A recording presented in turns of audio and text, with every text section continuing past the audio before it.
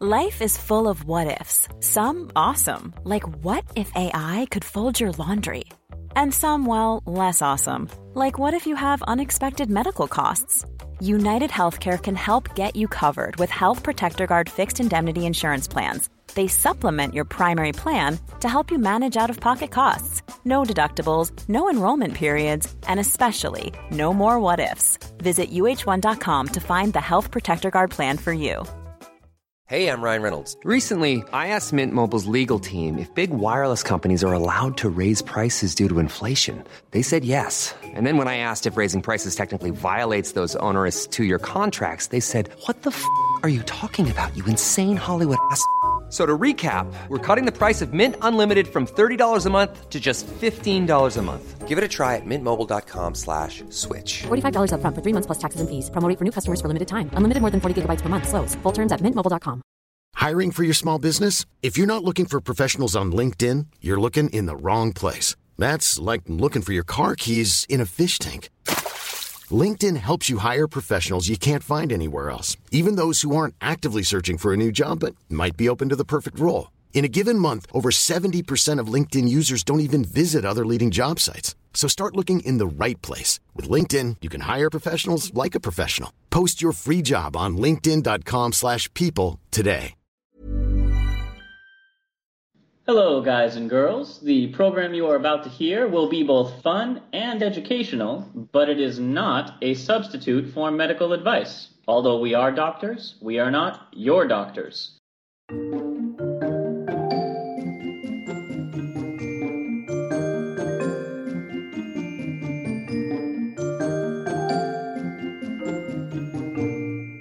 Hello, and welcome to Travel Medicine. As always, I'm your friendly neighborhood internal medicine doc, Dr. J. Hey guys, Dr. Santosh here, pediatric infectious disease doc and researcher. I cut myself today, Santosh, trying out on my new hobby of wood carving. Another thing I am clearly not suited for. No, you're suited. It's going to take some, blood, sweat, and tears to get good at it. You're suited. So there's a lot of blood involved. Not like huge amounts of blood, but frequent. Okay. Yeah. And I think I've told you this already. You should really go get one of the thumb guard. Well, all I know is I am stuck on this new hobby, and I am stuck on Band-Aid brand, and Band-Aid stuck on me. And I thought, what a good week to talk about some of the finer, or at least lighter points of wound care. Oh, yeah. This is, I guess, I like that. This is one of the better segues. The premise was utterly manufactured, but yeah. I mean, not entirely. You do wood carve. And I am clumsy, so a rare glimpse behind the scenes, audience. If you hadn't sussed all this out already, by the way, if you hadn't just oh yeah, that totally tracks. So let's briefly talk about wound care, and it's been around for a long time, and it also hasn't really changed all that much.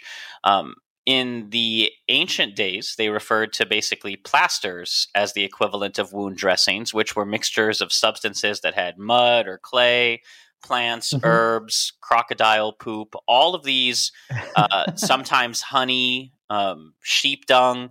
A surprising amount of excrement was put into wound dressings, which may have influenced the infection rate in ancient times. Well, it's kind of odd.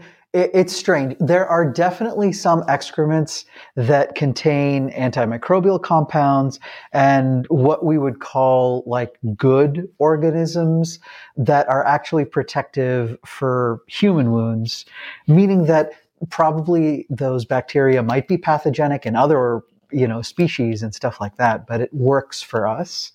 So yeah, we took advantage of that. A lot of it was done just by observation that hey, when I put this on the wound, it seems to get less yucky. I feel like that is my first problem with the creation of wound care additives along the way. Who was first I fell into some alligator poop. or some sheep poop. And all of a sudden, things seem better. Oh, well, actually, I can give you a kind of a cool anecdote how that actually happened with modern day drugs, if you want me to Go for jump it. the shark a little bit. Yeah. So you use bacitracin occasionally, Josh? Oh, Or on my multiple cuts from wood carving? Absolutely. Yeah. So It's my story, and I'm sticking to it. yeah. So bacitracin. So a bacteriologist named Balbina Johnson actually isolated it. But what happened was there was a girl named Margaret Tracy, not too long ago. She just died in 1994. But Margaret Tracy had fallen and had a bad wound. And I think it was something like a sewer grate or something like that she fell into. And her wound, even though it should have really been, ugly and disgusting and bacteria filled, it actually didn't get all that infected. So, Dr. Johnson actually isolated the compound that inhibited the bacterial growth. And because it was isolated from Margaret Tracy, she called it bacitracin. So there was totally, in modern times at least, a time when someone's like, hey, well, so-and-so fell into sewage and their thing didn't get infected. I wonder if it has something to do with the sewage. And almost certainly then, Josh, it's been done in historical times where someone had the same thing with like crocodile poop. Well, while not sewage, one of the most common ingredients used in plasters was oil, different kinds, and oil may have provided some protection, as most bacteria tend to grow poorly in oil, and it also would have prevented any bandages from sticking to the wound, as oil is, slippery. Yeah. But one of the earliest known wound care products was beer, and the Sumerians brewed 19 different types of medical or pharmaceutical beers. Yeah, they did. And an interesting prescription for wound healing in a Mesopotamian tablet stated, pound together fir turpentine, pine turpentine, tamarisk, daisy, mix in milk and beer in a small copper pan, spread on skin and bind, and he shall recover. Yes, ye shall. That's really fantastic. And this kind of feeds in to the other microbial and antimicrobial cocktails and compounds that we've been finding as part of like medical archaeology that we've talked about in past episodes, huh? Yeah, so we've tended to focus most of the time on our wound care at the drugs you get to prevent bacteria from growing in your wound or in your blood. But how do you kind of prevent that surface of the wound from getting infected? Well, let's go back to my ancient Egyptians and the first people to use adhesive bandages, because mummies. But certainly, amongst their other wound care, they were among some of the first populations to apply honey to the wounds. Honey, grease, and lint, not like belly button lint, but like linen, were the main components of plaster used in Egyptians. So lint made from vegetable fibers probably added drainage because most vegetable fibers are really good due to their cellulose structure at absorbing seepage or well, I mean that's what it is. Grease. No, I know. It's just and then seepage. And then animal grease and honey may have protected the wound from infection by providing both a barrier to bacteria entering the wound from the grease and honey having some antibacterial properties that we've talked about. So why would this kind of thing work? Like you shove oil and grease and sugar into a wound. Well, sugar tends to draw water into its midst through osmosis, and this will dry the bed of the wound. So it keeps your wound from getting damp by drawing it all towards the honey, and it dehydrates the bacteria that cause infection, leaving them weak and fragile and easily fractured by our immune system. Yeah. And I think, Josh, what you mentioned there at the last is super, super important. And it may have been a misunderstood part of why, even with these very intricate salves and adhesives or non-adhesives and bandages that they used, why sometimes it didn't work. You do have to have an intact immune system, specifically a chemotactic system, which can allow the blood cells to get to the site of the wound and attack. In order for any of these compounds to work at all. Because if you do not have an intact working immune system, then you can put salves, antibacterials, coverings, bandages all day, but eventually the bacteria will win because that skin barrier is so integral. Now, a lot of times when we're talking about ancient Egypt and we think of mummies and all those, we have a certain color scheme we tend to picture. And some of that is also due to oxidization and rust. But interestingly, a lot of Egyptians painted wounds on living and dead with green color and pigments for a couple reasons. Well, their reason was green indicates life. So you want green on a wound. Okay. But, which is kind of funny because the green that you get from like gangrene is life. It's just the wrong life. It's the bacteria. Green may indicate life, but the green paint that they used contained copper, which is toxic to bacteria. Ooh. So you paint wounds with antibacterial metals. You wrap them with osmotic compounds and oil barriers and dehydrate the bacteria. All of these things were learned from preventing decomposition in embalming. So some of the earliest advances in controlling infection came from my favorite civilization to go on about. That's really fantastic. You know, preserving tissue in death or preserving living tissue from getting infected, same principles. And that makes a ton of sense. Yeah. So now let's jump ahead a little bit to some of these and other ancient wound care things that we'll talk about, were the sugar and honey, but also maggots and leeches, which we are starting to use again today in very controlled environments. Right. Maggots especially, when we get talking about those, I'm going to get excited because it's cool. Yeah. So, we can take a brief detour to talk about maggots. The care of deep wounds is a major challenge to surgeons. Although most of the time we can sew up these tiny, small, clean cuts, skin above deep penetrating injuries that's likely to be infected. Imagine almost like a pizza wedge kind of wound where the point is deep inside you and the wedge, the crust, is wide open near the surface. Those are usually left open to allow doctors to routinely clean the cavity and to let your own body grow new tissue, that's called granulation tissue, from the base up. Now, there is a new cleaning regimen that some doctors are starting to use where they'll use maggots to clean it out, which I know what you're thinking, gross. But after you clean the maggots out, you let them do the little Hoover vacuum, and then you sprinkle some sugar on it, granulated sugar, baker's sugar, or you spread sugar paste in the wound 2 to 4 times a day before applying new bandages. Now, the sugar will liquefy as it absorbs fluid from the wound, so it's easy to clean out. It can be rinsed out along with dead tissue at the next dressing change. So sugar solutions are starting to come back into vogue in wound care, which we haven't seen for a few hundred years. It's so wild. I love because it's a simple tool. It's super, super cheap. And especially sugar and maggots, they're very available. You can find, to be sure. Down at the local Walgreens. No. Because you're sometimes using in the same bag. Oh, for the love of God.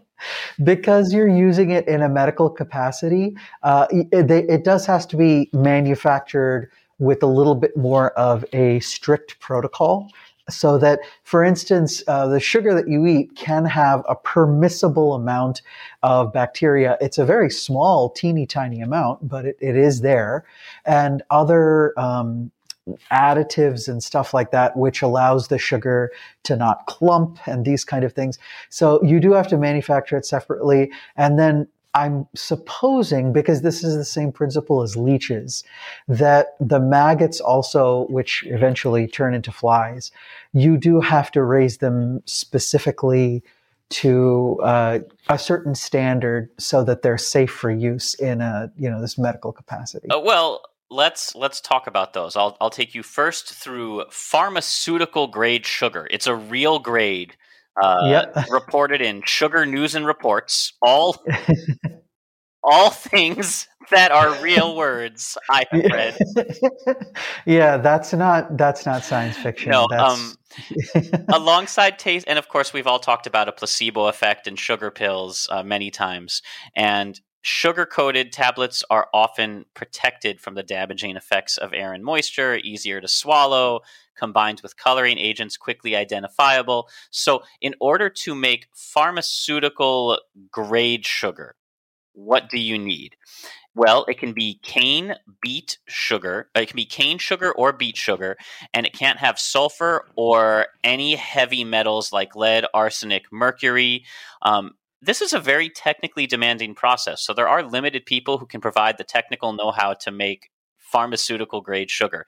So next time you see one of those Narcos shows and they're like, yeah, this is pure, uncut, golden cane, like CNH.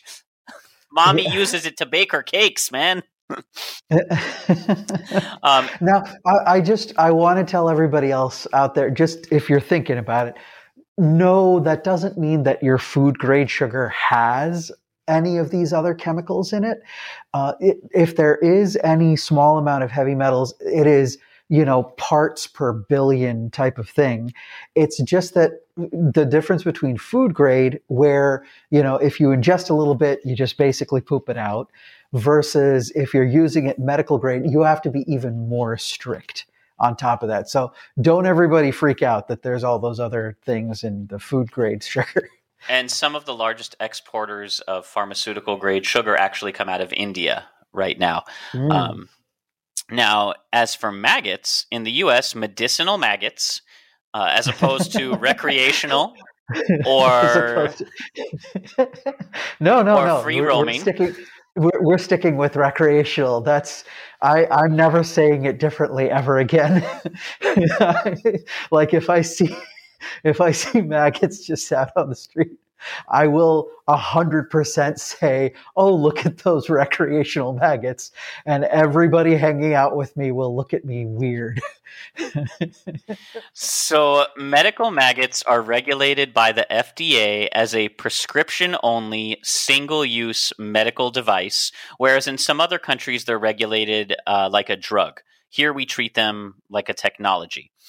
Like a device, yeah. So it's the same like a scalpel. Mm-hmm. And part of the reasons, interestingly, the reason we classify them as a device is, as opposed to a drug, works on how they're transported. Most cases, since maggots are highly perishable, they're susceptible to transportation problems and delays. They're temperature sensitive, so they have to be shipped by overnight courier, like, FedEx.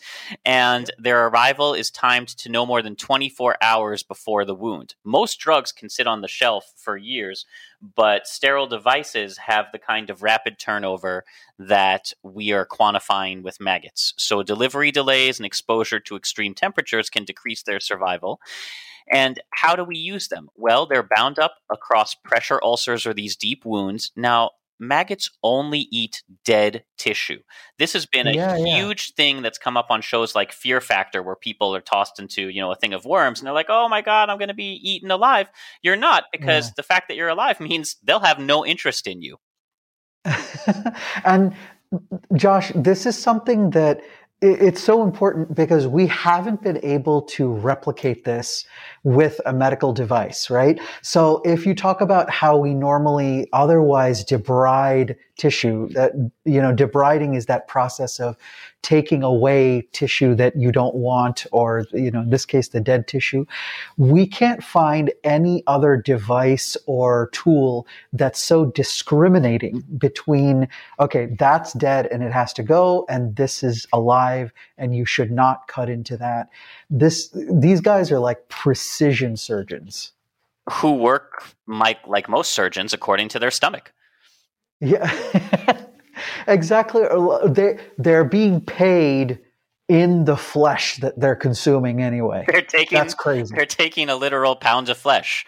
They're well, milligrams, but sure, yeah. I didn't say over how long, because because one of the most common uses for maggots is not just surgical wounds, but specifically diabetic foot ulcers. Wow. Yeah. That is a good example. I like that. So there have been controlled studies that demonstrate both the safety and efficacy of maggot therapy. And for centuries, these were kind of noticed on battlefield wounds. I'm sorry. I'm just thinking of a giant maggot sitting in an armchair with a sports coat. How does that make you feel? So the first modern day user of maggot therapy was orthopedic surgeon William Bayer, not related to Bayer Pharmaceuticals. And he would apply systematic maggots bound up to non-healing wounds while a professor at Johns Hopkins in Baltimore in 1929. And he used his entire kind of maggot therapy career to treat over 100 children with osteomyelitis and diabetic foot wounds. And all this work was published after his death in 1931. Part of the time, although maggots were pretty popular, they were expensive, and getting disease-free maggots was tricky. They cost sometimes as much as $5, which in the 30s was a pretty hefty price to pay for surgical maggots trademarked from Ladera Laboratories in New York. Also, as antibiotics became more prevalent, we needed maggots less. So they kind of phased out. No, yeah, because you basically had less and less gangrene or dead tissue off of a wound because the antibiotic would allow the person to heal and keep more of the tissue, and then the remaining tissue would kind of dry and scab rather than having to be like debrided off. Because, and maybe this is what people might not understand. If you have the dead tissue staying behind in a wound, okay, that becomes a nidus where bacteria can hang out and multiply and cause the infection, but the antibiotics can't get to that tissue because there's no blood supply to it. So it is actually really, really important that you do get rid of that dead tissue. So what is a medical grade maggot? Well, it is about $80 a pound. Not per maggot. Yeah. No, about $80 for, well, it's actually in meters. It's not a pound. It's probably closer to like grams. But neat. Okay. $80. They are controlled by selecting a safe and effective species and strain, which are then chemically disinfected to make the maggots germ-free. They ship with special dressings that prevent them from leaving the wounds unescorted, and they're basically quality controlled, measured through breeding and production. So not every species is safe and effective. And currently in the U.S., we use Phoenicia lucilia serotica. Love her. And I think I saw her on the cover of Maggots Weekly. I don't know. She did like 7 different covers. So you basically dump about 5 to 10 larvae per square centimeter of wound surface. So it's actually not crawling with them. If you have a tiny wound, you only need a handful of them. And then you bind them up so they can't escape, and they're left within the dressing for 48 to 72 hours. At that point, they are done eating at the hometown buffet, and they can be removed and sent off to their next assignment. I don't know. What? I wasn't able to figure out what we do with maggots once we're done with them. No. They're a single-use device. I know, but how it didn't talk about how we dispose of them. We don't transfer them patient to patient, but it's just like, well, guys, thanks for the memories. No. They're a disposable device, so they go into medical waste and they get incinerated. Oh, poor guys. Yeah. That's one hell of a last meal. All the work that they do, and you cannot use them on not just 2 different people. You can't use them on 2 different wounds. So you can't move them around wounds on a single patient if you have multiple wounds. So once they're scraped off or taken off or everything, they go into one of those big red baggies where all the rest of the medical waste goes, or path waste, and they get burned to a crisp. What I thought was really fascinating is that of the several surveys they've done, most of the time, patients are actually totally okay with this and do have some anxiety from escaping maggots from the dressing, mostly just seeing it escape. But it's more likely to be healthcare professionals and administrators who are disgusted by the thought than the patients receiving it with chronic wounds. Yeah, yeah. And sometimes the patient is obtunded. They're not able to speak because they're sick. They might be septic. But you're right. They often don't see what's going on, Josh, because, a diabetic foot wound, down there on the ulcer at the bottom of your foot or something like that. And a lot of the times those people aren't fit enough to be able to sit up and look at the maggoted wound. But they do feel better and they see the aftermath of it, which is, it's healed and it looks beautiful. Now, for those of you interested in this sort of thing, the cost of maggot debridement therapy, or MDT, is actually covered by most insurance. Why? Because it's a fiscally prudent choice. Inexpensive, fast, effective, simple, and safe enough to be performed by only minimally trained professionals. Yeah. Because their words, not mine. It's the coolest thing, right? So, if you want to learn how to use a scalpel, or if you want to learn how to do anything else in surgery, lots and lots of hours of training, right? In this case, to debride this wound with maggots, you just have to know how to take them out of the bag and how to put them on the wound. Sprinkle them on the wounds, not like pharmaceutical grade sugar, but sprinkle them on the wound, then wrap it up, let it bake, and voila, you're there. You just said voila. Yeah, that's what I said. Voila. So let's drift away from bugs for a little bit and get back to more traditional wound care style dressings. In fact, we'll jump, from ancient Egypt up to the railroad era. And here in the United States. Mm-hmm.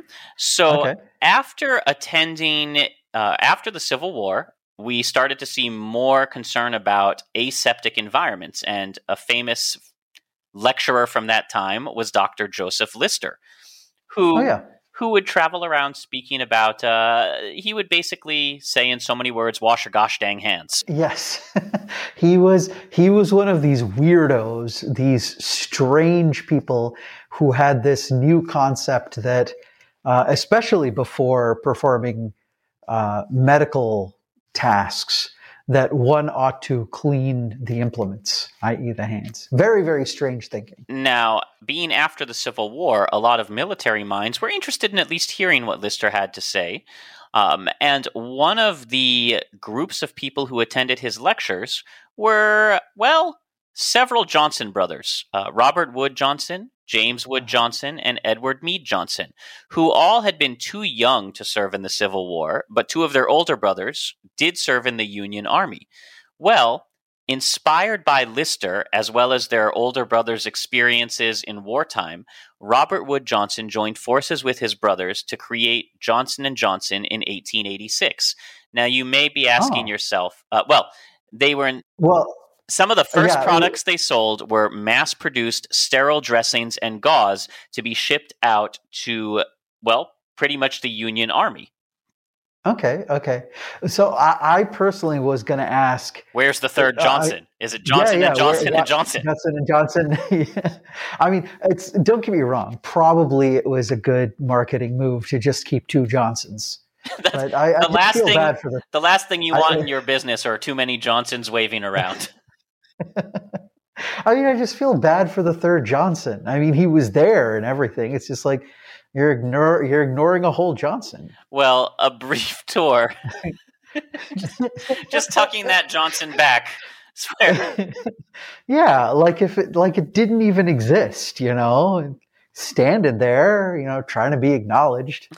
Well, all three Johnsons had previously worked with another company, and inspired by Lister, they wanted to form their own. Two of them had completed their contracts and could send off with basically taking over an old sewing plant and meat market, bringing over workers and machines. But their third brother, who also had some of the know-how in business, was still under contract when the firm was formed.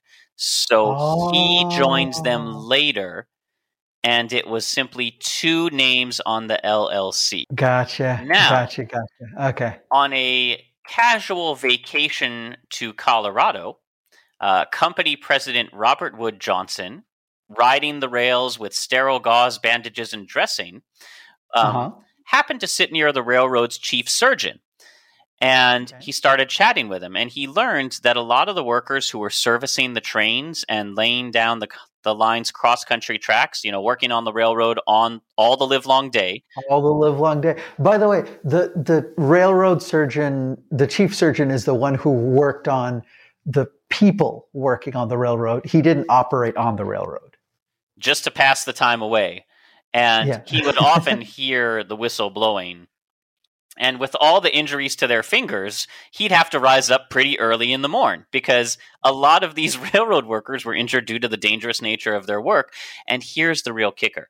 Because building a railroad, you're going to be stationed in a more rural area, far from civilization and medical facilities stocked with supplies. Many of these railroad employees would die from simple injuries.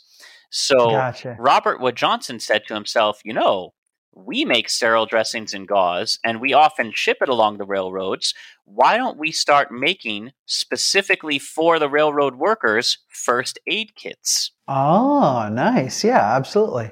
And Johnson & Johnson began to be whipped around the country on every railroad, as well as being supplied to military, really becoming an innovator and a leader in medical and surgical supplies. Now, all these sterile gauzes and bandages are going to use up a lot of cotton. Sure.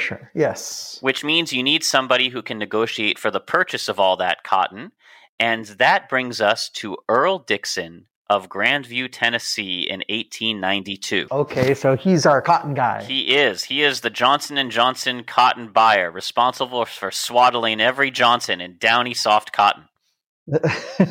Well, I mean, not the Johnsons themselves, but the bandages that Johnsons are making. Anything that you injured, he would wrap in cotton, and he's a young, newly married fellow working at J&J's corporate headquarters in New Brunswick, New Jersey. All of his life was wonderful except for one thing, making not only an amazing callback, but a great segue. Earl's wife, Josephine, was a mess in the kitchen. I love that this is documented. Right. Please, poor girl. Okay. Listeners at home, this is not me being toxic or misogynistic, or at least this is not me being firsthand misogynistic. Yeah, he's really just reading right off of the. Is this a memoir or what was it? This individual bit that built the episode was identified on the Johnson & Johnson company corporate webpage, as well as numerous other confirmatory sources that all said poor Josephine Dixon couldn't make a peanut butter and jelly sandwich to save her life. Here's why Earl Dixon was the perfect person to invent the Band-Aid. He worked for Johnson & Johnson as their cotton buyer, so he knew how to get access to a ton of cotton. And he had someone in his life who really needed them, because working in the kitchen, Josephine would get cut constantly from all the knives and kitchen tools she had to work with, dropping them, having butterfingers, burning herself. Like, it sounds like this woman couldn't turn sideways in the kitchen without injuring herself. And while they would frequently tape up her skin with cotton balls, this proved very time consuming and therefore an imperfect solution. So she had to endlessly endure the makeshift gauze and tape bandages that her husband kept applying to her fingers, and the unwieldy nature of, putting a huge roll of cotton surrounded by some tape would compromise her working non-banded digits, causing her to fumble even further with the kitchen knives in what I can only imagine is some hilarious sitcom like, whoa, whoa, whoa, whoa, whoa! And yeah, like a I Love Lucy episode. Sure. Add to all this just the act of hand washing when the entire mess of gauze and tape would slip off, and poor Earl would have to start taping her up all over again. Oh.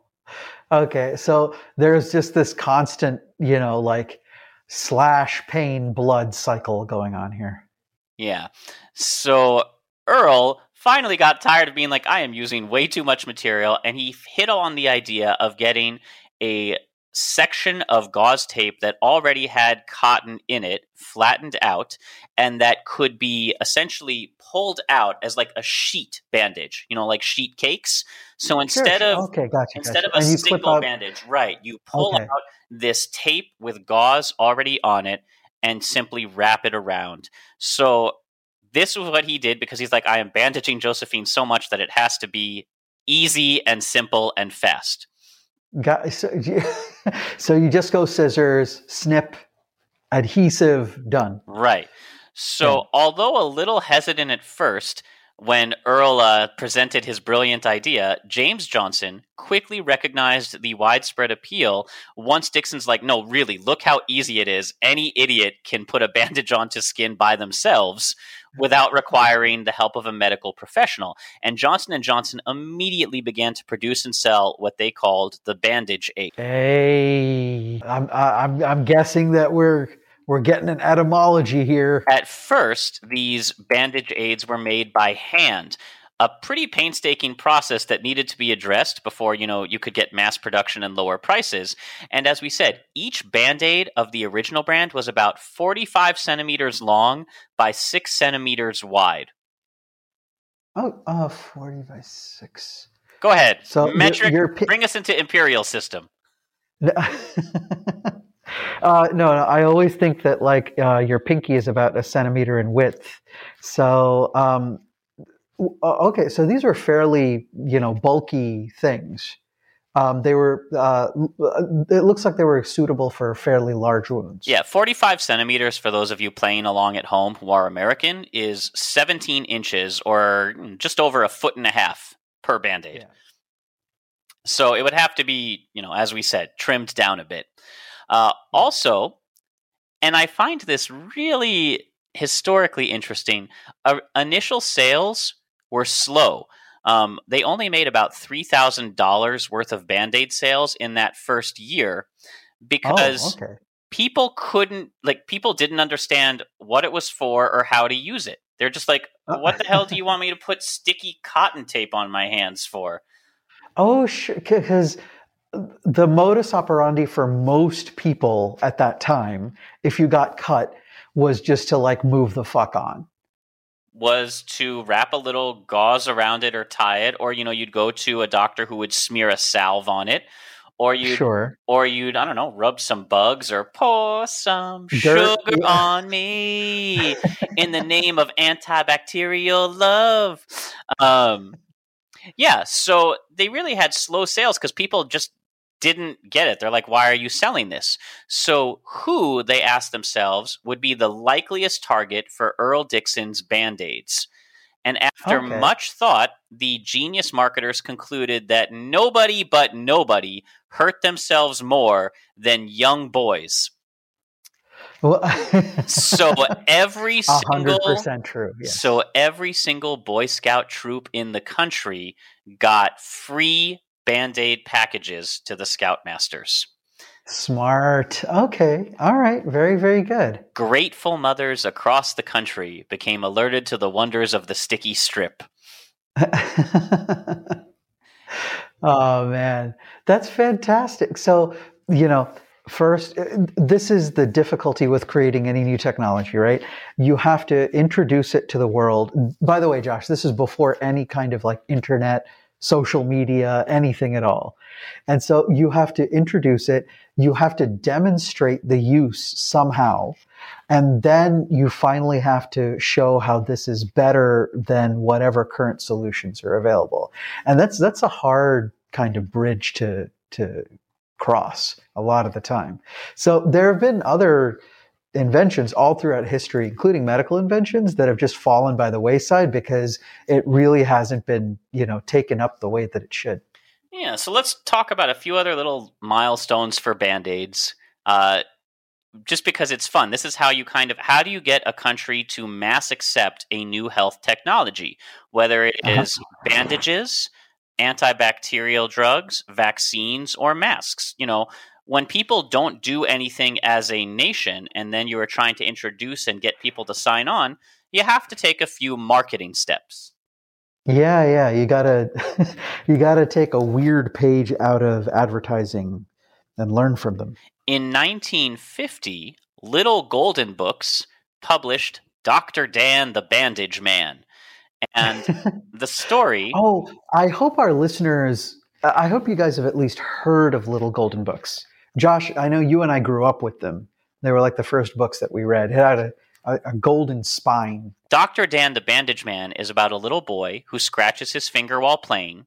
He runs to his mom, who washes it clean and bandages his finger good as new with a Band-Aid, trademark, brand adhesive bandage. For the rest of the book, all, 12 pages of it, every time a friend, family member, pet, or favorite toy gets a boo-boo, Dan puts a bandage on it to make it better. Dr. Dan's first printing, so, you might be asking yourself, how successful was this? Because this was the equivalent of, like a Saturday morning cartoon. Instead of action figures, they're like, hey, want a Dr. Dan the Bandage Man brand Band-Aid for your boo-boos? Oh, say that 10 times fast. Yeah, I cannot. Well, the first printing, 1.75 million copies, is the largest first printing of any Little Golden Book to date. Wow. That's awesome. A year later, and in your field, Santosh, in 1951, the very first kid-friendly designs were featured on the back of Band-Aid tape, offering, perhaps for the first time ever, serious competition to a mother's kiss as a way to mend a skinned knee.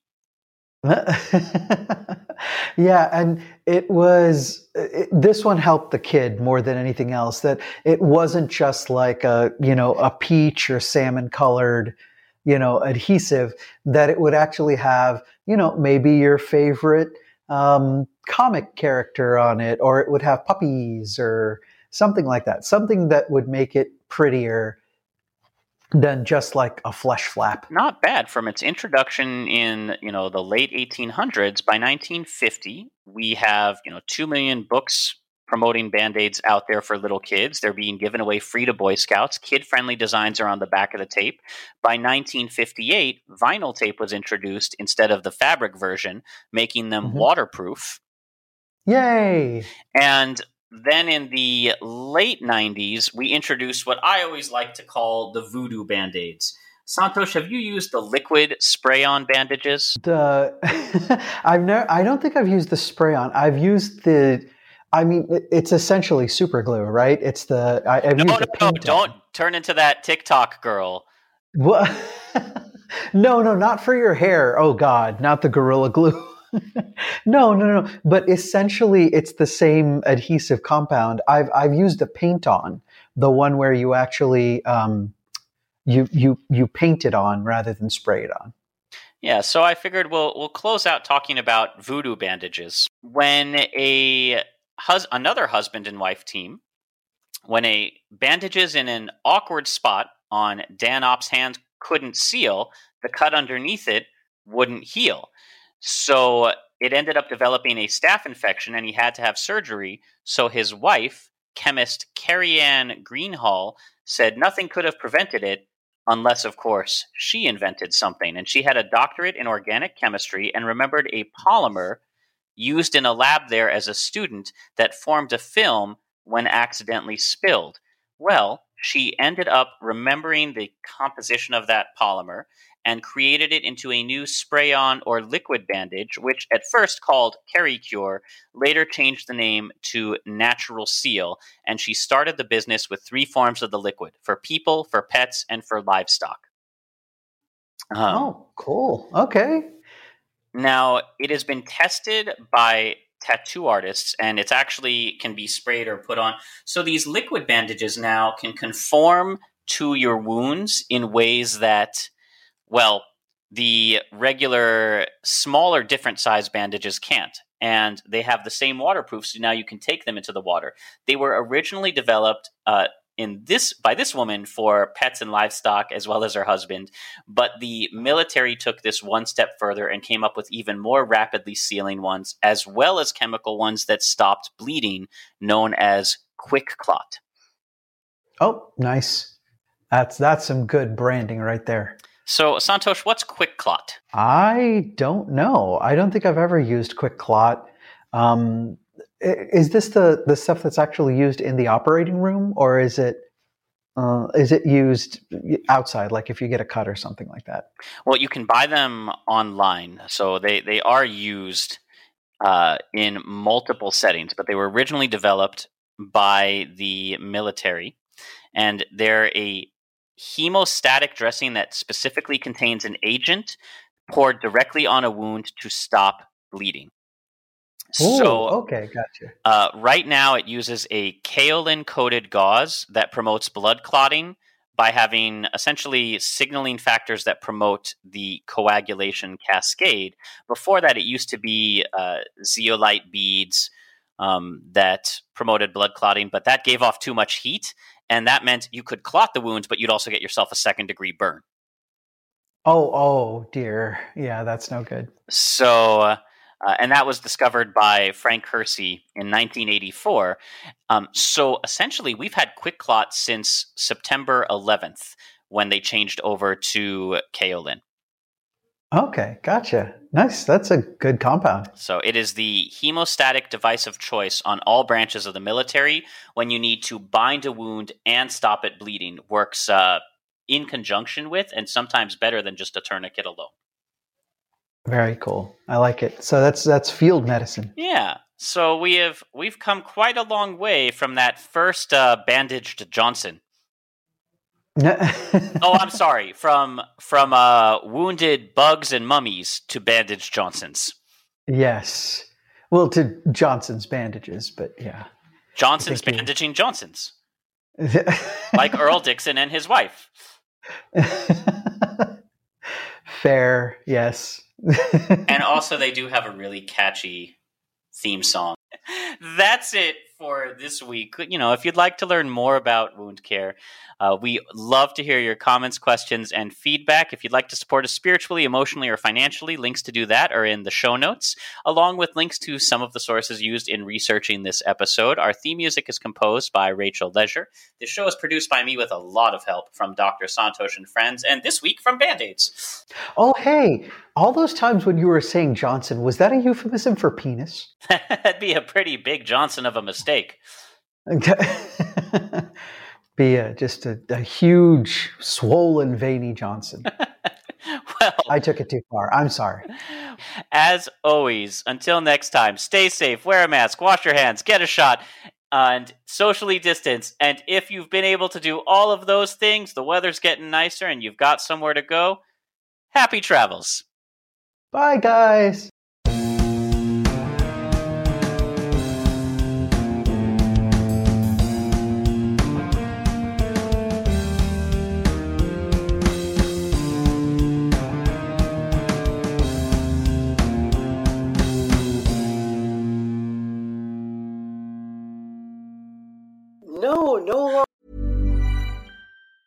Mom deserves the best, and there's no better place to shop for Mother's Day than Whole Foods Market. They're your destination for unbeatable savings, from premium gifts to show-stopping flowers and irresistible desserts. Start by saving 33% with Prime on all body care and candles. Then get a 15-stem bunch of tulips for just $9.99 each with Prime. Round out Mom's menu with festive rosé, irresistible berry chantilly cake, and more special treats. Come celebrate Mother's Day at Whole Foods Market.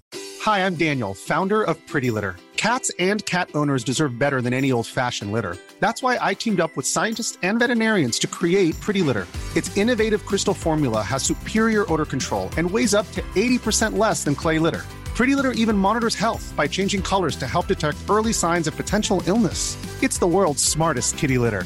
Go to prettylitter.com and use code ACAST for 20% off your first order and a free cat toy. Terms and conditions apply. See site for details. Planning for your next trip? Elevate your travel style with Quince. Quince has all the jet-setting essentials you'll want for your next getaway, like European linen, premium luggage options, buttery soft Italian leather bags, and so much more. And is all priced at 50 to 80% less than similar brands. Plus, Quince only works with factories that use safe and ethical manufacturing practices. Pack your bags with high-quality essentials you'll be wearing for vacations to come with Quince. Go to quince.com/pack for free shipping and 365-day returns.